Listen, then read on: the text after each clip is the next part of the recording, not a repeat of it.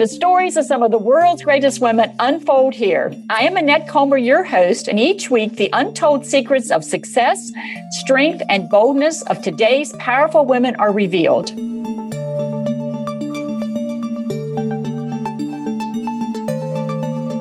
Today's woman was raised in a very educated family, and everything about her environment supported creativity. The house was full of books, and as a child, she wanted to be a composer. At the age of 6, she was teaching other first graders, and she started writing short stories at the age of 9. And in college, she studied psychology, business, and classical singing. And as an adult, she became an accomplished in spaces women weren't normally seen. She became an investment banker and a serious composer, and she eventually opened her own company to manage her abundance of creative material. Today, she continues to walk a path to greatness as she gifts the world with her many creative accomplishments. It is my pleasure to introduce you to Georgia Shreve. Hi, Georgia. Thank you for joining me today. Hi, how are you? I'm wonderful. I'm so glad you're with me. Thank you for the introduction. Yeah, and you are a beautiful woman, and I can't wait to mine all this wisdom that you have. So we have little time together, so I'm going to jump right on in. Okay, great. So you have been such a pioneer in so many creative spaces. What advice would you give to other women who are challenging the norm as pioneers?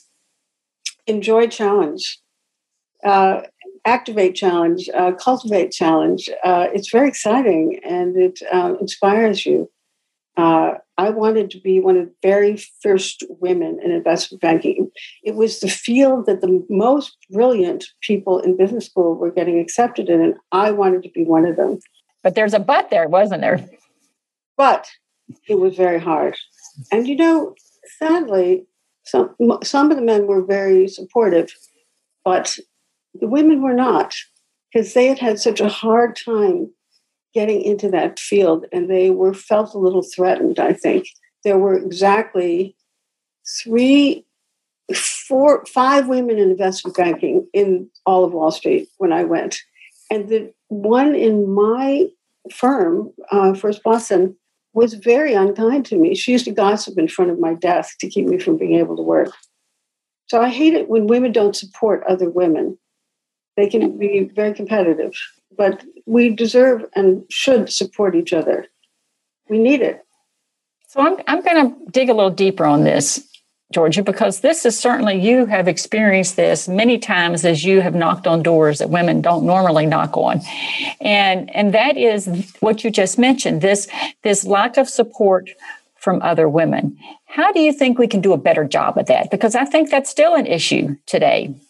Well, certainly we can raise young women to not feel that way, to feel that everybody can succeed. It's not, you don't have to stand in the way of everyone else, because there's enough for everybody to enjoy and to receive honor and accomplishment. But in those days, we felt that there were only going to be 3 women in investment banking. And when I was in business school, there were 5 women in my class. And we stayed in touch for years and years and years because we knew we needed each other for support. Interesting. Do you think we do a very good job as women in terms of sponsoring other women? Well, and what I mean by that, meaning that if opportunities come up for women to advance, that we are vocal in saying, you need to consider Jane for that because she'd be awesome, or you need to consider Marianne for that. Do you think we do that very well? Not enough. For instance, there are very few women composers. I've never had a positive input from any of them. I think it's such a tight field for women that they're afraid, again, that there's only so much space for women. And if they encourage another woman, that will cut into their space. It's really sad. We're in fields where women are just breaking through. And composition, it's certainly a case. It's hard enough to deal with the men, but the women aren't as wonderful and supportive as they should be. So during your 28 years of marriage, your husband was often jealous of your success. So how did you deal with this jealousy, and did it impact your ability to succeed? Very good question. Well, he was very jealous of my musical ability. And so I finally gave him a guitar so he could feel like he was doing something. Unfortunately, he played it constantly and very badly, and was embarrassed all of us in front of groups. But that was really sad. And he would argue with me when I was talking about a composer and tell me that I didn't know what I was talking about. And it's a shame not to be supportive of each other. It accomplishes nothing. But I was very supportive of my sons so that they would have the confidence to go out and do interesting things in the world. And I think that really helped them. Their father had a tendency to put too much pressure on them, but I just gave them a lot of warmth and confidence, and it gave them the will to expand and do the most they possibly could. And this emotion of jealousy is really a dark side to us, isn't it? It is. Of women with women, it's very dark. I think that women compete on a few things: looks, money, intelligence, and education, of course, and creativity. And if you have all those qualities, they're not very nice to you. And you have to really seek out the women who are very secure in themselves. And I end up being with a lot of younger women because they don't have that hang up. They didn't have to rise up during a difficult period. They know that there's room for all women to be happy and to succeed. That's a joy to hear that the other generations maybe are doing a better job than we have done with that. You have to be the only person who got into the program, the only person who was hired. And of course, being one of the very few women in investment banking, you had to be very careful not to seem at all flirtatious. I had to dress practically like a policewoman to make sure I didn't get hit on. One day, my mascara slipped and I hurt my eye. And they said, that would never happen to us. I mean, they were very quick to point out that they didn't have these weaknesses, so-called weaknesses and flaws. So it was very difficult. Yeah, I can guarantee it was. And I'm going to stay in this space of personal for just a second, because in your office that you have a rule that says there is no negative self-talk. Yes. My question to you is, do you find yourself having to fight to honor this rule at times? And how do you stay in this positive space that follows your heart and mind? Well, first of all, I only work with people who abide by that. So there's no role modeling of it around me. And secondly, I know how much it can undermine what you're doing. I learned it from my professor, Martin Seligman, who sort of pioneered the whole area of positive psychology. And I learned so much about being positive and supporting yourself as well as other people, and having attitudes of feeling like you could accomplish anything if you really tried. It's a wonderful field that way. How do you stay in a positive space that not only being positive, but that follows your heart and mind? That's very well put, that question. And I think that it's especially hard in New York. People are drawn to New York. Real narcissists are drawn to New York because they want power, they want to be famous, they want money. So it's a very difficult place to be around men, especially, who are drawn into that. But I think that you can create your own bubble of positive people and stay in that. And that really protects you in some ways. You don't hide, but you draw positive people around you. And you kind of, you have sort of a force that draws them into you so that you can have that positive spirit around you all the time. And I'm going to dig a little bit deeper on this, because you said something that has perked my curiosity, and that is that, we both know it is so important of who we surround ourselves with and who gets into our energy space. So before I leave this question, how do you control who gets into your energy space? Well, I do a lot of entertaining at home, and I invite exactly who I want to have. Also, I stay around people in the arts. They can be competitive, but they also have great joy and a sense of accomplishment in the arts. I know a lot of musicians, writers, and And creative people can be competitive with each other, but they have a kind of, musicians have this kind of joy in their heart and the sense of excellence and never letting down that sense of excellence and supporting each other. I mean, think about an orchestra. They can't exactly go around undermining each other. So they learn in music school how to cooperate and how to work together to make the best that it can be. I never thought about that. It's important. Yeah, it's very important. I just never had thought about an orchestra that way, but you're exactly right. If one of them's not in tune with everybody else, it just messes up the whole thing, doesn't it? It makes everybody look bad. Really. Makes everybody look bad.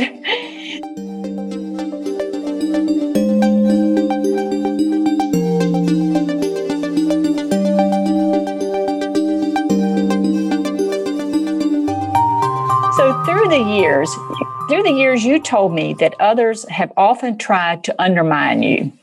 So I'm curious as to how this showed up, and did it ever stop you from moving forward? Well, I think it started with my mother and my sister, who were very jealous and tried to get in my way. I went to Stanford when there were like 100 women and 1,000 men in my class. And the women were butting up against each other over the men, over grades, and everything like that. But I would seek out women who had something to offer to give me, and who were different than I am, but could be strong in different areas. And that you gain from people who are strong in areas that you're not. So that was very positive. But again, there were so few women, and we just had to really speak up for ourselves. And you go to a class and there are 2 women in it. So you just had to have confidence and ignore people who are trying to put you down. So did you find at times that your feelings got hurt? Oh, absolutely. I am easily hurt by people being mean to me because I don't have a mean bone in my body.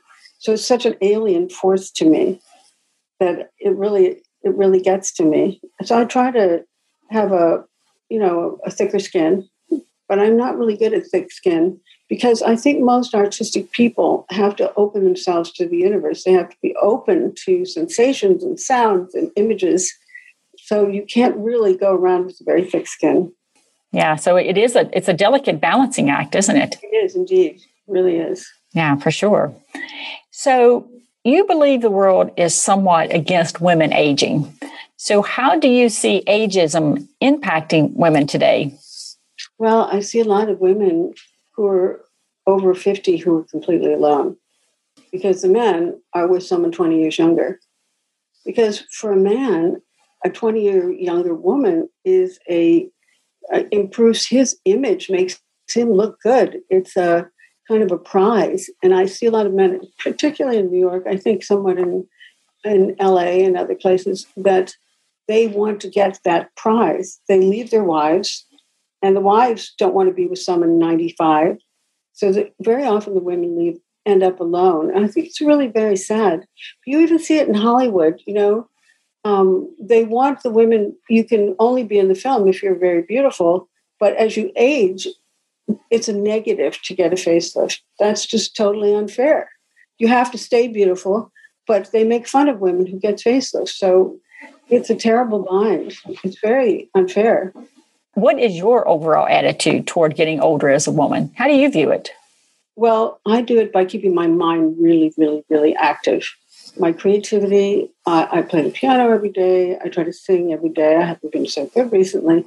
I exercise every day when things are normal, which they haven't been exactly normal recently. But I try to exercise every day. I read every day. I read a tremendous amount. I'm lucky because I work on projects that right now I'm working on a novel set in Paris. So I'm studying the French people and what characteristics really define them. And that's kind of fun. And I've been doing a lot of oratorios about women, which is really important to me. I'm doing an album called Courageous Women of Antiquity. That'll be my album that comes out in the fall. And it's about women who dared to be courageous against men in the Byzantine period, in the Roman period, because it says so much about how strong they were, that in those periods, which were all about men going to war and being strong, that they could raise up their hand and be strong and take a point of view that was positive. Yeah. So you keep yourself intellectually sharp, and that kind of levels out things, doesn't it? Constantly. I mean, life is very mental and very creative, and it's so much of my day. It's such a pleasure. And creativity is a great pleasure unless you're really stuck and you can't figure something out, or you have to deal with a difficult editor. That could be. It can be not quite as fun, is it? not doesn't encourage creativity. They want what they want. So. Right, exactly. I'm 98.2% finished with this novel that the editor's been so difficult about, but I'm on the finish line, so that's good. And you can see the end of the tunnel, can't you? The light at the end of the tunnel. So we're going to stay in this space because you mentioned about men, and sometimes it appears to you, at least, that men are women's worst enemy. So in what ways have you found this to be true along your journey to success? Men as the worst enemy. Well, I think that they don't like to be challenged by women. A lot of them still have this idea that it's humiliating to have a woman do better than you. I think that they try to solidify the walls around their space so you can't get into it. They feel that they'd rather be beaten by a man than by a woman, which is ridiculous. I raised my sons not to be like that. So it's so great that they're out in the world doing exciting things and they're not doing any of that stuff. So I try to impart into my children, who are all boys, to treat women as equals, and they really, really do. And when women are exposed to what you described, what do you think it does to a woman? Do you think it dings her self-confidence, or? I think it certainly doesn't promote her productivity and her ability to express herself. I think women grow silent, a bit silent when the men silence women. That's one of the things they do. They, I remember I would speak up in a group, like in business school, and they would say, "No, that's wrong." And that's one of the things they like to do, but they silence them in various invisible ways too. Yeah, it's interesting because that ready to speak up for yourself. Yeah, and I saw that myself when I was in my early years, even back in college. I remember raising my hand to ask a question in engineering school. And I was like you, one of very, very few women in the class. And I remember the professor saying in front of the class, "Why are you even taking a space in this class? Oh my gosh, you have no business being here as a woman." That's horrific. And I can remember that. I remember his name. I remember the moment. And I stood my ground and I asked my questions. Was it a professor or the student who said it? Was that? A professor. Oh my goodness, that's yeah. Well, so another thing that women had, I remember at Stanford, the professors would hit on the women. I had that too. It was awful because you were supposed to treat them with dignity, and they didn't act with dignity. Right. And you had to be. I just didn't go to their offices. All the men went to their offices, boys. I never went to a professor's office because you'd be in there all by yourself and it got creepy. Yeah. I went to an office one time and the professor made it very clear how I could get an A in the class. Uh-huh. And I'm like you, I left the office and I felt so, I don't know, dirty, yucky. Yeah. Yeah, well, also, they really did go after women, young women, and I had terrible experiences with them. And so I learned to deal with things on my own and not rely on a professor. Right. Yeah, I understand. Hopefully it's much better for young women today. I know it is, yeah. So tell me, what is the worst and best advice you have ever been given? That I've ever received? Mm-hmm. That you've ever received. Some of the worst and some of the best. Oh, good question. I think the best advice came from my positive psychology program. As I said, no negative self-talk, but just to maintain a positive attitude even when things are going badly, to stay around positive people. I think that's the best advice I've ever received. And the worst advice would be to be more combative with other people, to be more argumentative. That doesn't really help. It doesn't work. Yeah. They stand up for yourself, but that doesn't mean turning into a battle.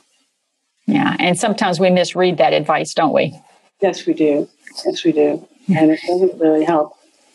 So, Georgia, is there anything about your journey to greatness that we haven't covered that you'd like to share with other women? Well, just to use your mind as much as you can, and don't let anybody put down your intellectual creations and output. Never. You know, when you're a writer and you send things out to editors, it's very hard because you get rejected. But you have to not take that rejection to heart. You have to realize that that was just one editor and that there are 100 others. And it has been in my life that most of the editors were men.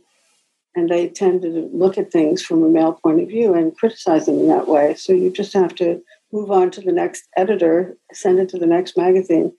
The first short story I ever wrote, I finished and I sent it to the New Yorker. 3 weeks later, I got a call from them saying, we're putting it in the very next issue because it got so much attention.